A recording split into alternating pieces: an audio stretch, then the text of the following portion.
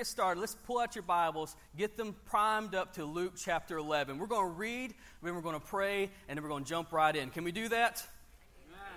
I told you you're going to need some help this morning. Are we going to do that? Luke chapter 11, jump in your Bibles with me, and then we'll read, starting in verse 5. And it says this, "And he said unto them, Which of you shall have a friend, and shall go unto him at midnight, and say unto him, Friend, lend me 3 loaves. For a friend of mine in his journey has come to me, and I have nothing to set before him. And he from within shall answer and say, Trouble me not, the door is now shut, and my children are with me in bed. I cannot rise and give thee. I say unto you, though he will not rise and give him, because he is his friend, yet because of his importunity he will rise and give him as many as he needeth. And I say unto you, Ask, and it shall be given you. Seek, and you shall find. Knock, and it shall be opened unto you. For everyone that asketh receiveth, and he that seeketh findeth, and to him that knocketh it shall be open." Let's pray. Father, Lord, we are so thankful once again to be in your house. Lord, I'm praying right now for your Spirit to dwell in this place, Lord. We may have some people who's never ever visited a church before, but Lord, I pray they feel welcome in this place. Lord, I pray that you would be with me, Lord. Hide me behind the cross. Fill my heart and my mind with the words only you would have me to say. Lord, I pray for conviction to fill this place. And Lord, that we would be, our spirits would be renewed by your word. And Lord, we just love you so very much. And I pray these things in your precious name. Amen. Amen. So I'm glad to be back with you. I was in Brazil for about 10 days. That's different, right? Like, that's a whole different place. And things were exciting over there. We had opportunities to share almost 10,000 gospel tracts during that 10-day period. So that was amazing. We had a wonderful team. And you might be thinking 10,000 is a lot, especially when you have a team of 16. All right, that's a lot of gospel tracts. But we went over there and we were able to engage with the people in Brazil. And we were over there helping a church that has kind of, I guess in a way, kind of started dwindling down and dying. There was a church that had been meeting in a building that was dilapidated. And the only place they could meet was in the parking garage underneath the building. And they'd been doing that for like 8 years, meeting in a parking garage. So y'all had to be in a tent for a little while. Imagine being in a parking garage for 8 years. And this was the conditions of their building. They couldn't actually be in the building itself. And so God opened a way for them to sell that building and then to take that money and invest it into another property where they're trying to build and start a new church in a different location. And during this time, though, this whole transition time, the church had dwindled down to about 40 people. And so they were really struggling. And so one of our main missions was to go over there and help breathe life back into this church that had started to die. And I tell you, God really moved in special ways. I don't want to steal everybody's thunder because everybody's got a specific kind of detail they want to share about this trip. But it was amazing. So I appreciate, church, you praying for us while we were there. And God did truly do an amazing work over in Brazil while we were there.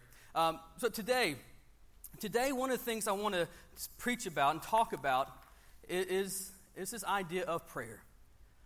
Like, as a Christian, we all understand that prayer is important. Would you agree with me? Amen. Okay, prayer is important. We're all on the same page there. Prayer is very important.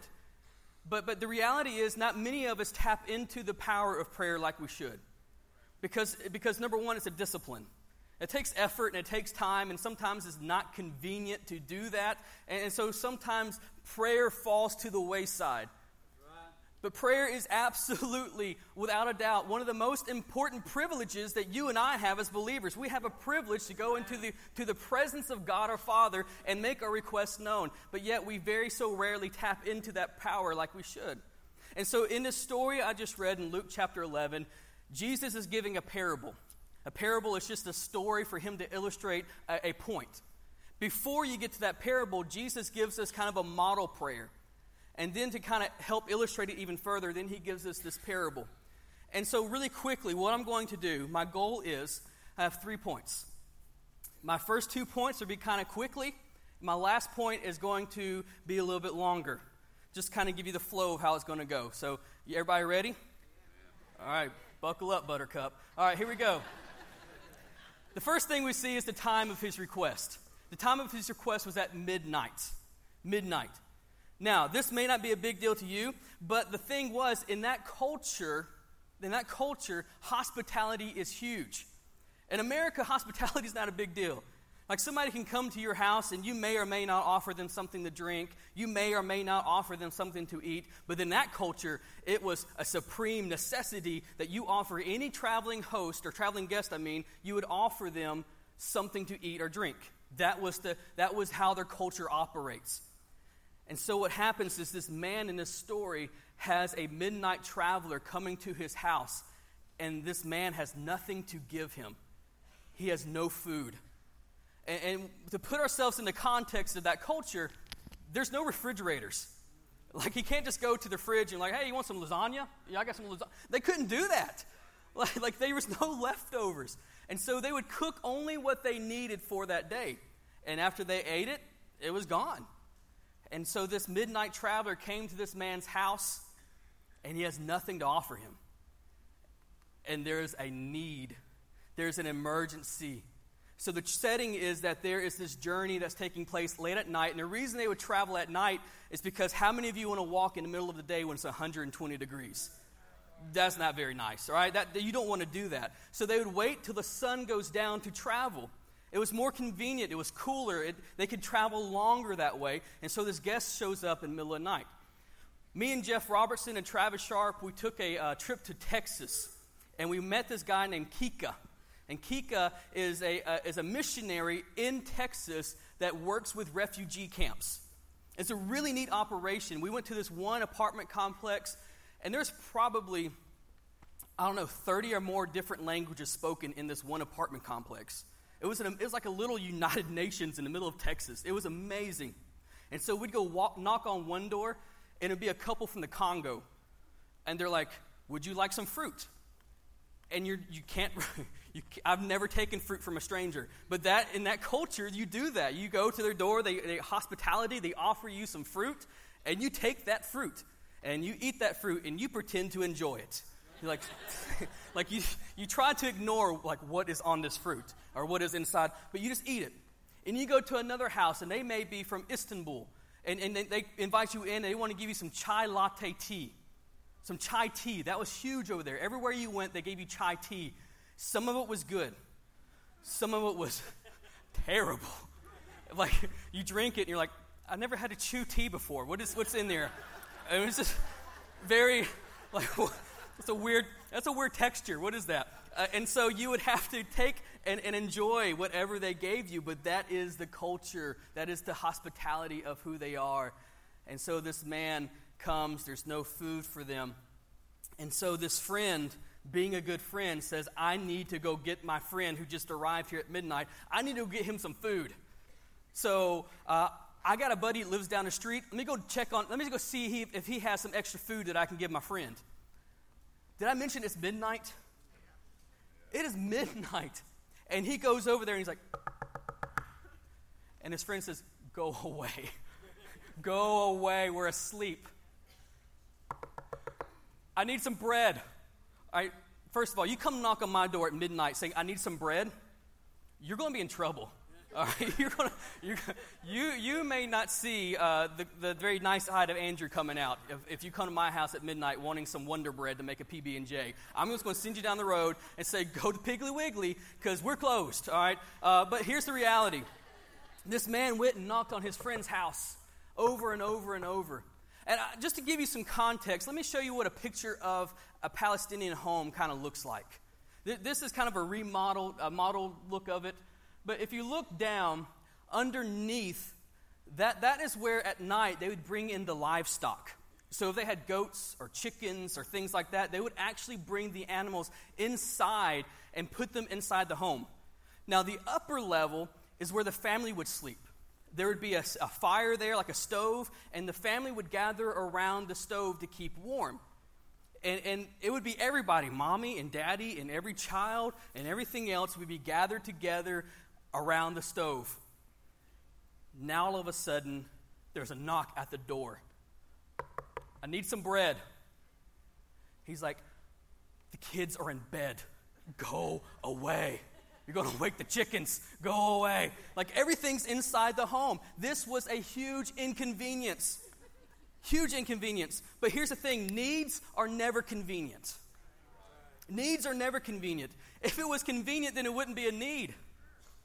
If it was convenient, then you would have the access and the resources available to meet the need, and so therefore it wouldn't be inconvenient. But the whole definition of a need is the fact that there is lack. And when there is lack, you only realize there is a lack when you need it. You have a bill coming, and you're like, oh, that's okay. Then you check your bank account, and you have negative $7, and you're like, I'm in need. There is lack. There is lack, and so I need to find a way to make sufficient what I don't have. And so a need is always an emergency. And the wonderful thing about a need is that necessity drives boldness. What do I mean by that? If this man had what he needed, he wouldn't be knocking at somebody's door at the middle of the night. But because he's in need, now he becomes bold to find a way to meet that need. Necessity drives boldness. Necessity will make you do things you don't normally do. When you have a need, you'll seek out ways to make this need no longer a need anymore. You find ways to make sure you have enough. This man had a friend coming and he has a need. But you find it's in the middle of the night. And I just want to get personal with you just for a second. And you don't have to answer. But I'm just curious, even in Fairview, I'm curious. How many of you right now have a need that's keeping you up at midnight? Something heavy on your heart. Something heavy on your mind. And you can't get rest. Why? Because the need is an emergency in your life. It might be a need for healing for someone. It might be that you're lying in bed next to your husband and you are moments away from divorce. And you can't get rest. This is what a need does. It drives you to a place where sometimes you do bold things like stay up to 2 o'clock in the morning praying on your knees. God, please, I need you. God, please, I don't know how I'm going to make it through without you. Because necessity breeds boldness. It makes you do things that other people will think are crazy. Need drives boldness. You want to have a boost in your prayer life? Wait till you get a bad report from a doctor. All of a sudden, your prayer life gets boosted 5-fold. Because all of a sudden, there's what? A need. Wait till you're at home and you're a mother who has a 17-year-old driving, and all of a sudden you get a phone call from a police officer saying your daughter has been in a wreck. What does that do to your prayer life? Because there's a what? There's a need. Needs will drive boldness. The Bible tells us that we should approach God in boldness. We should approach His throne in boldness. A lot of times we approach His throne like little children who are kind of scared and kind of shy, but the moment a need happens, we bust in the doors and say, God, I have a need. Like there's something going on in my life, and if you don't intervene, then everything's going to crumble. So God, if you don't do anything, my world's going to come apart. And all of a sudden, this need makes us bold. While we was in Brazil, we were driven around by this man named Pastor Emerson. The church I was talking about there, he's the pastor of that church. Spoke very, very little English. Very little. And he drove this 11-passenger Volkswagen van. If you go to my Facebook, you can look at us piled into that thing like a clown car. There's like just people coming out. It's like, where are they coming from? But we would drive around the streets of Brazil in this little clown car Volkswagen bus. And I'm going to tell you right now, traffic in Brazil is incredible. I don't know how they do it. They're zigging and zagging and merging and coming in on you, and you're sitting there gripping a seat in front of you like, oh gosh, the whole time. Pastor Emerson's just up there driving. And every now and then he would do something a little edgy, or he'd hit a bump a little too hard, and everybody in the back would fly up and turn upside down. And he would just turn around and look at us and say, "Safe, cowboy." I have no idea what that means. Like none.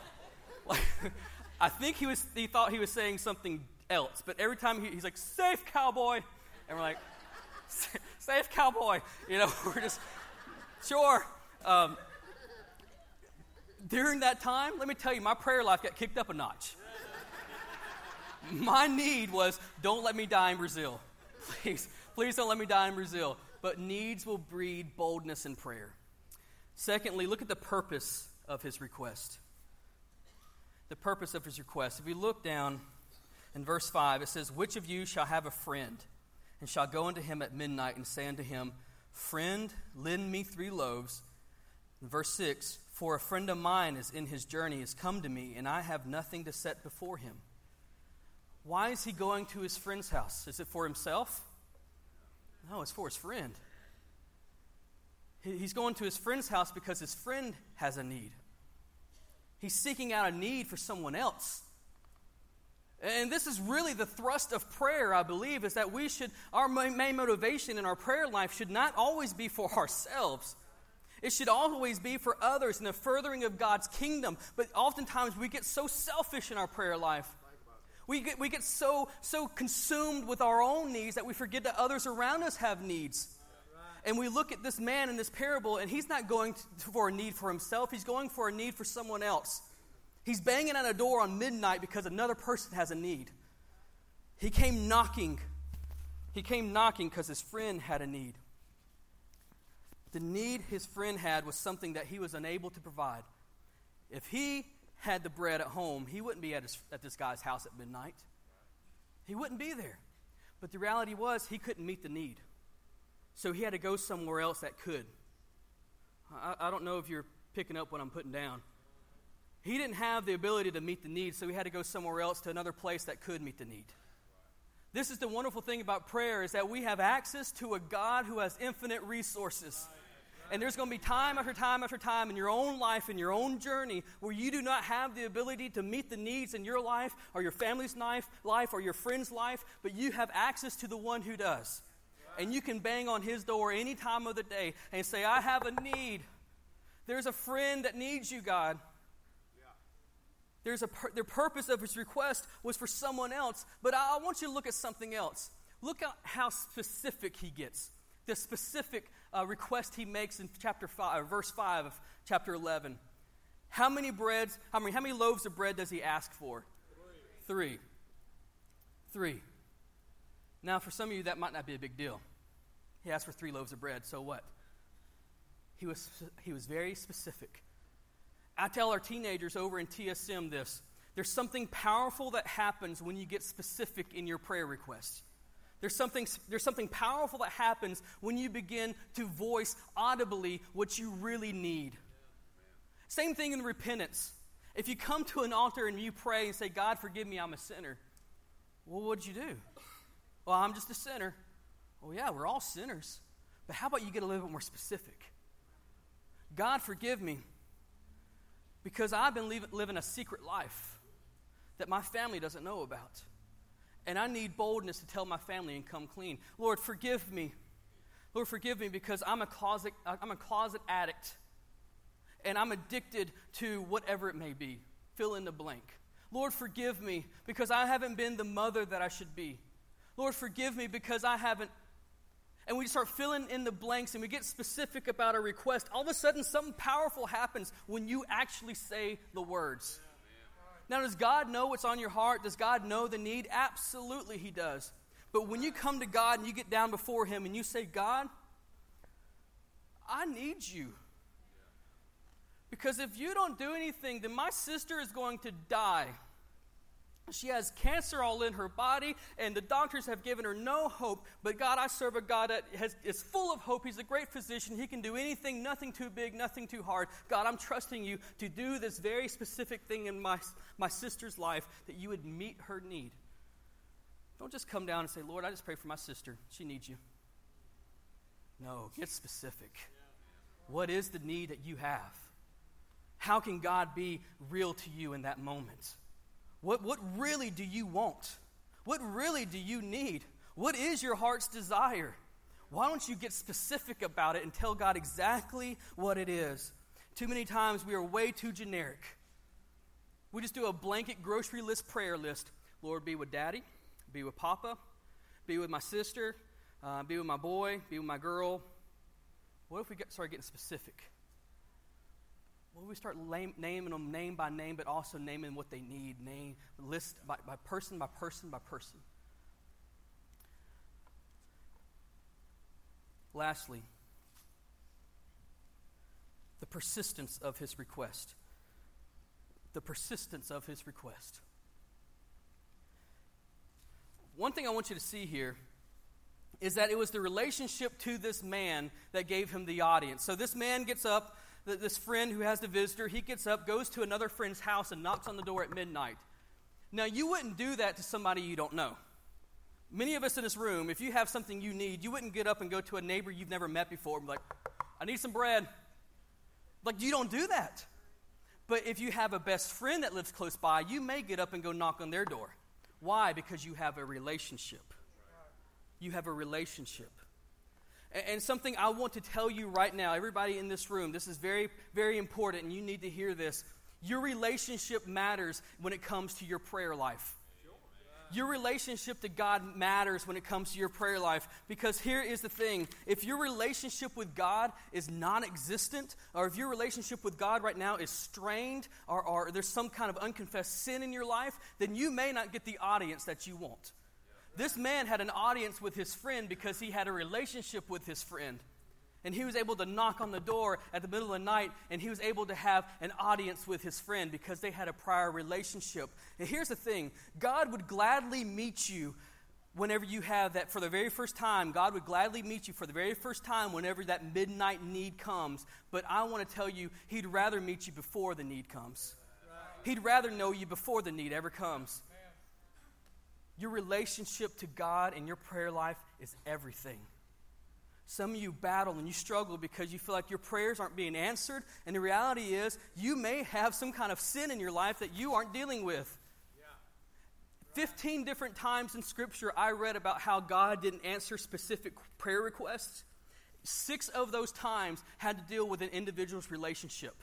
Because there was unforgiveness in that individual's heart. Because there was bitterness in that individual's heart. Because there was sin, habitual sin, whatever it may be, that the relationship that the individual had to God determined how God was going to respond. Yeah. And some of you are struggling in your prayer life because your relationship with God is severed, it is broken, it is destroyed because of some kind of sin, unforgiveness, or bitterness. You want to get a more dynamic, powerful prayer life? Fix the relationship. Fix the relationship, and your prayer life will take wings. It'll be amazing what happens. So as the audience, it was the relationship that gave this man the audience he wanted, but it was his persistence that gave him the answer.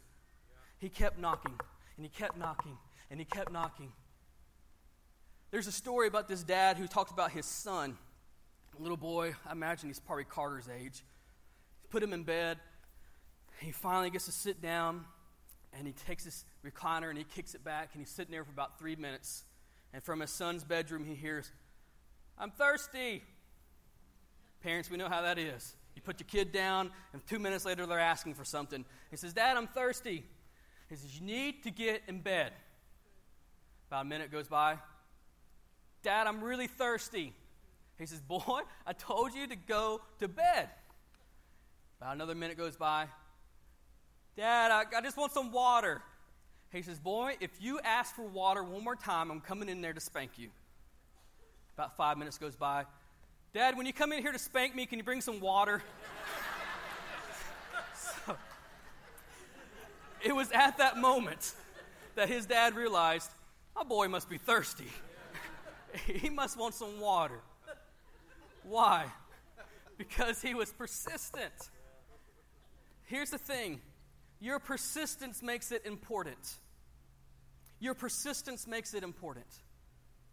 When Christmas time comes, and we all know how this goes, when Christmas time comes, and you have little kids, they want everything on TV. Every commercial. I want that, Dad, I want that. There was a commercial that came on for like a prescription for bad breath, and Carter's like, "I need that." I'm like, "You don't even know what that is? That's a bad breath commercial." And so he's like, he wants everything that comes on TV. And then the holy grail of magazines comes out, the Toys R Us catalog. And we set it down, and I gave my little girl a pink pen. I said, "Baby, I want you to go through, I want you to circle whatever you want." We ain't going to give her something. We just want to sound kind of like really like our awesome parents. But I'm like, "Circle whatever you want, baby." And she goes through, and she circles, and she's done pretty quickly. And I give Carter a blue pen. Carter's 4 years old. I give Carter a blue pen. I said, boy, I want you to go through and I want you to circle everything you want. It was like he was studying for the ACT. He was down there like, yeah, And he was like 45 minutes later, he brings me the magazine. He says, I'm done. And I look through the magazine, and I don't know if you're aware, but Toys R Us sells all kinds of stuff, like diapers and strollers and car seats. And he circled all that. He's like, I want some diapers, I want a stroller, I want a car seat. I'm like, you circled everything. There's nothing in there that illustrated like what he really wanted. So I'm like, you circled everything, so that means nothing's important, right? Because you circled everything. But there was this one toy he kept asking for. There's a show that is called Lion Guard. And it's kind of a spin-off of The Lion King. But Lion Guard, they made this toy. It's a tree house. It's this tree house. And he kept asking for the Lion Guard tree house. In fact, I got a picture of the Lion Guard tree house. That's my boy Carter. Just kidding. But that is the Lion Guard tree house. That is what he kept asking for over and over and over and over. And he kept asking and asking and asking. So guess what that means to me? That he kept asking for it, what? It's important. All the other things he circled just one time and moved on. But this thing he kept well, it's gone now. He kept asking for it over and over and over. So when the time came that my wife and I went Christmas shopping. We went Black Friday sale shopping. We found this tree house from Lion Guard, and it was within our budget, so we bought it. And we wrapped it up, and we were so excited to give it to him on Christmas morning. He tore into the living room. He opened all these toys, and then he was kind of disappointed because he didn't open the tree house yet, and he didn't know where it was. And so we brought it around, and we showed it to him, and he opened it up, and it was the tree house he wanted, and he was like, yeah! But as my child, I want to give him what he thinks is important. Now this truly transfers over into your prayer life. Because there's a lot of things that we pray for once or twice, and it may be important to us in the moment, but then we don't keep asking for it. And so God's just like, well, I guess it wasn't that important. But then there's those moments where we daily, God, please. God, please. We keep bringing up the same person over and over. God, please save this person. God, heal this person. God, deliver this person. And you do it over and over and over and over. Why? Because it's important to you. Persistence makes it important. So this man, he has the audience because of his relationship, but he gets the answer he wants because he won't quit knocking. He keeps knocking. And so he's finally like, okay, I'm getting up. I'm getting out of bed. I'm giving you what you want. Leave me alone. But the only reason he got the answer was because he kept knocking, and he wouldn't give up, and he kept knocking, and he kept knocking. Yeah. This is the reality of our prayer, is that if you give up on knocking, then it may mean that it wasn't very important to you. Yeah. I want to give you quickly 6 reasons real prayer is hard. These aren't going to be up here. Oh, did you get them? Holy smokes. I am impressed. Okay, 6 reasons why real prayer is hard. Number 1, real prayer requires time and discipline.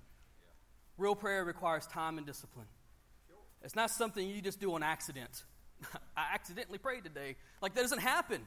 You have to be intentional. You have to do it on purpose. It takes time. Number 2, real prayer requires humility. God owes you nothing, by the way. And if you come to him acting like he does owe you something, good luck. Come to him in a humble heart. Acknowledge who he is before you. Hallowed be thy name. You're holy, God. Number 3, real prayer requires stillness and quietness. I don't know about you, but I think this is one of the hardest ones of them all. Because we are a culture that's surrounded with noise. There's always something happening. You can be watching TV and on your phone at the same time. And if somebody turns the TV off, you're like, why'd you do that?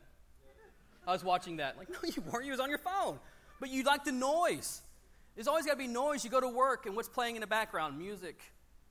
Anytime you're in a car, you're driving, there's something on the radio going because we don't like the quiet. When it gets quiet, it gets weird. It gets awkward. The quiet makes things weird. And so when you really want to be serious about your prayer life, guess what you're going to have to do? Get quiet and get still. Because what is that saying? It's saying, God, nothing else has my attention but you. Nothing else is stealing my focus. Lord, you have it all. Because the moment you're still and the moment you're quiet, you're saying, God, you're my main priority right now. And nothing can steal that right now. God, it's all about you. This is me and you right now, God.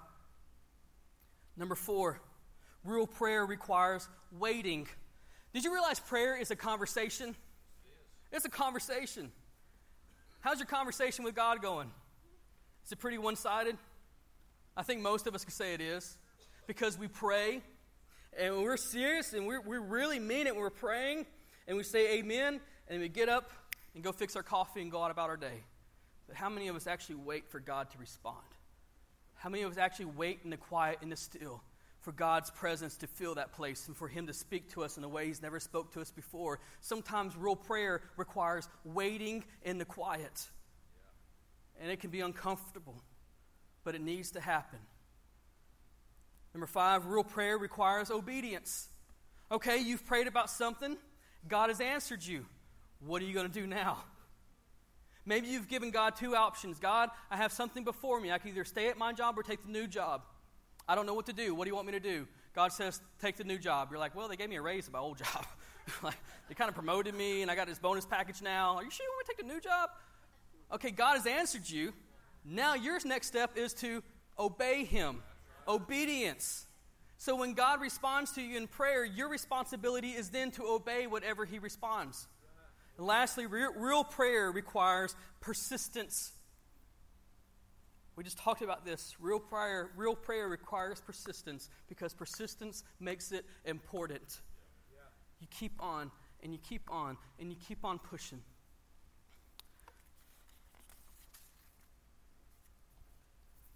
Matthew chapter 2. And let me just say this. I became really convicted when I was studying this. Because I realized there's people in my circle of influence, my friends and my family. There's plenty of people in my circle of influence that don't know Jesus. And I got convicted because I began to think, how often do I knock on the door of heaven for them? There's people all around me that I know for a fact if they were to die, they would go to hell. And I'm burdened and convicted over the fact that I don't have a burden and conviction for them. How many times are you knocking on the door for someone you love to come to know Jesus? Where is that conviction? Where is that burden? Because I'm telling you the truth, when I studied this, I was like, God just put his finger right on my forehead. He says, boy, you need to look at this. In Matthew chapter 2, there's a story about a man with palsy. His friends are carrying this man to meet Jesus. And it says that Jesus is meeting in this home, and it's so packed that nobody can get to Jesus. And so what do? They go to the roof, and they tear open the roof, and they lower this man down at the feet of Jesus. And there's a wonderful story here. There's a lot of application, but here's one main application you can take away. A real friend will do whatever it takes to get their friend to Jesus. And in the reverse side of that is you're not a real friend until you've done everything you could do to get your friend to Jesus. So how often are you knocking on the door of heaven for your friends and for your loved ones, for those lost people around you? And I began to think about this, and I became very, very convicted. Became convicted over the lack of burden I feel. I became convicted over the lack of persistence I have in my prayer life. And I became convicted over how rare it is that their names cross my lips in my prayer life. And I became convicted because if I truly love them like I say that I love them, then I would not relent until God responds. And so it made me wonder, do I really love them? Do I really, truly love them? In Romans chapter 9, verse 2 and 3, Paul is speaking, and he says something pretty profound. And these couple verses have always kind of haunted me, but he says, I have great sorrow and continual grief in my heart. He says, for I could wish that I myself were accursed from Christ for my brethren, my countrymen, according to the flesh. You know what he's saying here? He's saying, I wish that I could forfeit my own salvation so that all my friends and family could know Jesus. I would give them my salvation. I would go to hell for them. That's pretty intense.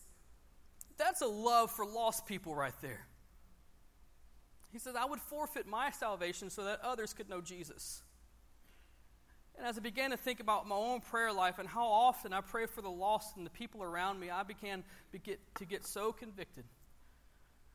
Because that's not the way I was brought up. Right now, Fairview, Coleman, on stage at this very moment, you are looking at a product of prayer. I am evidence of prayer.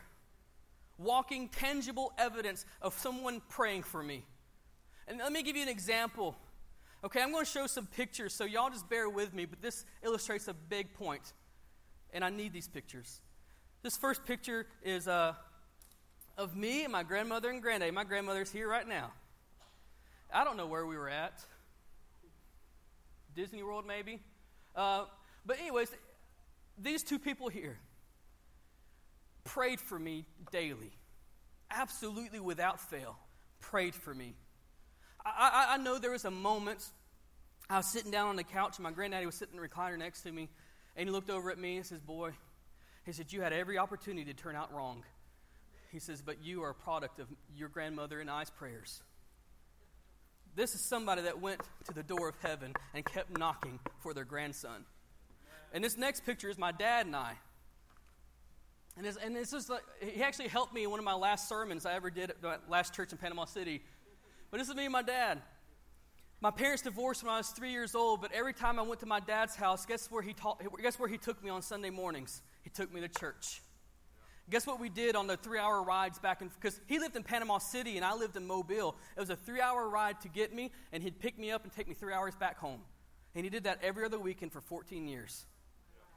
And in that 3-hour trip together, he would teach me scripture. And he'd help me memorize the books of the Bible. And he would teach me lessons about Jesus. This was a man who knocked on the door of heaven for me all the time, knocking, "Save my son, deliver my son, use my son, help my son." In this next picture, this guy don't even know I'm talking about him anymore. We don't even stay in communication anymore. This guy right here is named Ryan Conklin. Ryan Conklin was the guy at 13 years old that invited me to come to his church. He said, "Hey, we're having this youth rally at my church tonight. I'd really love for you to come." And I said, "Okay, I'll come."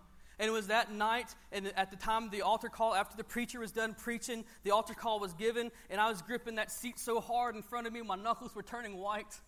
And he says, "Andrew, do you need to go down front?" I said, "Yes, I do." And so we walked to the front of this church, First Baptist Church of Tillman's Corner in Mobile, Alabama. We walked to the very front of that church, and I met an older man who talked to me about what it meant to be saved, and I prayed to receive Jesus Christ that night. Ryan Conklin knocked on the door of heaven for me, and because of that, I came to his church, and I got saved that night.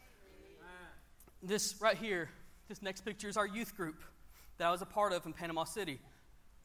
Now, I always thought that was kind of a cool picture. I said, "It looks like the Holy Spirit's kind of over us." And then I had some man ruin it. He's like, "It's just a hair on the lens." I'm like, "Whatever." That's the Holy Spirit. But I always looked at this picture and I thought, man, this is awesome. This youth group was a very small youth group. We had about 30 people in it maybe. But man, God did some work in me in that youth group. This is just a picture of us being broken one night. And we're praying and we're crying out for others. This isn't a Pentecostal church, by the way. We're not slayed in the spirit right now. This is an independent Baptist church. But this is a picture of broken teenagers for God. And then this next picture is a picture of me and my now wife. This was a picture before I discovered donuts and chicken.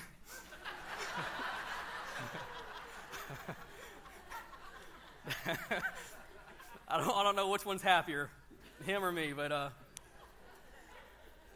Tracy, when me and Tracy were dating, she told me, she says, "Andrew, I just want to let you know I feel called to be a pastor's wife." I said, "Well, we should break up." Because I'm not going into the ministry. And I said, "You're wasting my time and I'm wasting your time." I was trying to be very just kind of matter of fact. She said, "We're wasting each other's time if that's the truth." And so she prayed for me. Continually prayed for me. And so this next picture is a picture of World Changers in 2004. This is where on a Wednesday night, I'm the skinny guy still on top of the ladder with a CK shirt on. This was the Wednesday night camp. We was at this camp, and on Wednesday night, God spoke to me. He says, "Andrew, look around." And so I began to look around this auditorium filled with all these teenagers worshiping God. And God just spoke into me. He says, Andrew, you're going to be a youth pastor. I mean, clear as day. So my wife, or girlfriend at the time, who said she's going to be a pastor's wife, and I said, no way. Well, she kept knocking on the door, and guess what God did? He put a call in my life to go into ministry. And now me and Tracy have been married almost 11 years. So God has a way of working things out because of people's prayers. This last picture is a picture of some of the most influential people in my life. This is my father-in-law and my mother-in-law. Some of you don't like your mother-in-laws and father-in-laws. I adore mine. I love mine to pieces. They're great people. Matter of fact, my father-in-law was my youth pastor, so I dated the youth pastor's daughter, and then I married her. But that was my youth pastor, who's now my father-in-law and my mother-in-law. Some of the most godly people I've ever met. And both of them have a prayer life I'm so envious of. We've stayed with them for a few months before, in between churches. And I remember getting up at 2 or 3 o'clock in the morning to go to the bathroom or go get something to drink. And my father-in-law would be on the living room, on a footstool in the living room, crying and praying at 2 o'clock, 3 o'clock in the morning, praying for others. And I just watched his prayer life, and I see how God answered his prayers and how many times he would knock on the door for me. And I was like, I couldn't deny that God is real. I want to show you 3 more pictures. These are all pictures of people, and there's plenty more pictures of people who's interceded for me, I'm sure. But these are the ones I could find. But these other pictures, this is a picture of Blake Bush. Blake has no idea I'm talking about him. But in our youth group, our youth pastor said, let's pick one person to pray for. One person. Our whole youth group will get together and pray for this one person. And this girl in our youth group, her name was Chelsea. Chelsea says, I really want my brother to be saved. And he said, what's his name? He says, Blake. He's a couple years older than me. And we said, okay, let's pray for Blake. And so for weeks, we prayed for Blake. And we kept praying for Blake. And we kept praying for Blake. And then we had a youth rally. It was a 3-day youth rally. And we prayed, God, send Blake to the youth rally. Bring him to the youth rally, God. Bring him. Day 1 came, no Blake. Day 2 came, no Blake. Day 3 came, there's still no Blake. And then about 30 minutes into the service, the back doors cracked open, and in walked Blake. And at the end of the service, he came forward, and he received Christ as his Savior. And I said, I've been knocking on the door for you. I've been praying for you. And this next picture is my pawpaw. That's pretty much how you'd find him anytime. He had a separate room in the house. He was like, I don't want to sleep with her, like my grandme. She's like, she has her own room, I have my own room. And that's just how you'd find him most of the time. But he was one of my buddies, my best friend. He took me squirrel hunting. He took me golfing, bowling. He was just my buddy, fishing. I'd call him on a Friday, and he'd always answer the phone this way. Hey, buddy, what you doing?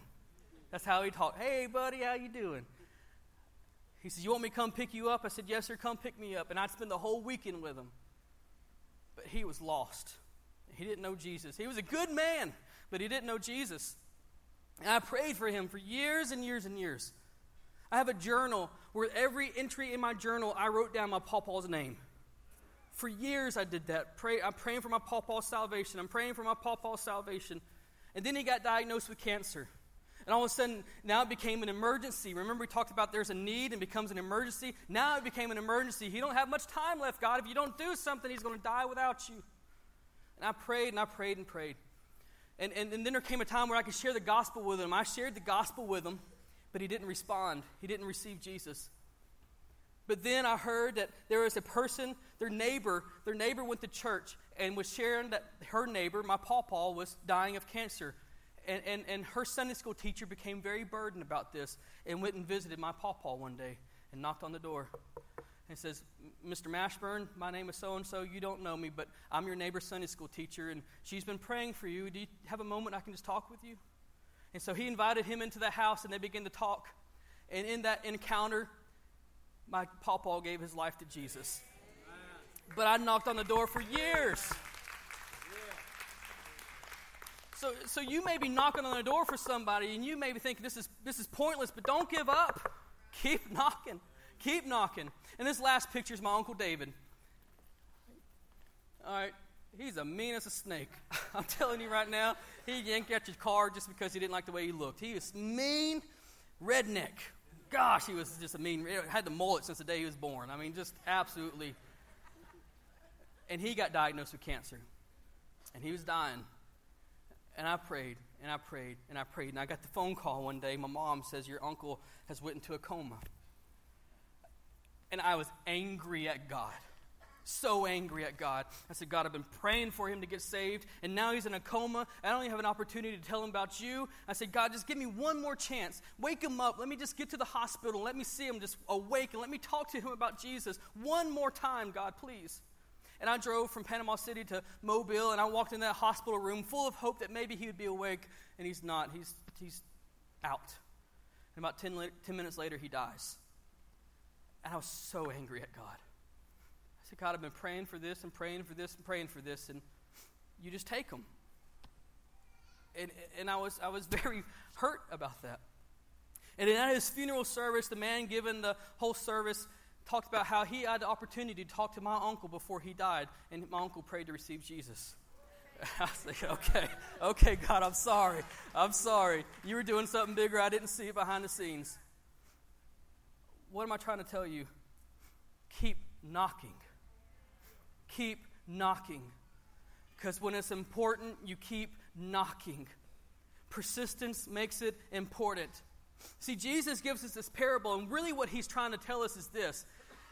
If an annoying neighbor can go to his friend's house and wake him up in the middle of the night to get what he wants, then how much more access do you have to a loving God who wants to benefit all of his children?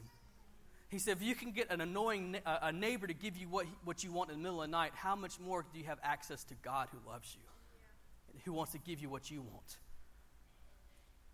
Church, I just want to challenge you with this. I know everybody in this room has somebody they're burdened for. Everybody in this room. So I'm going to do this. This is how we're going to close out. Would you stand with me? Would you close your eyes, bow your head? And we're going to take a moment right now at the end of this service. This is what I want you to do. Now, some of you in this room may not know Jesus as your personal Savior, and this is what I want to challenge you. Before you leave here today, I want you to have a conversation with somebody about how to be saved. We have people all up front down here, and we have people up front in the balcony.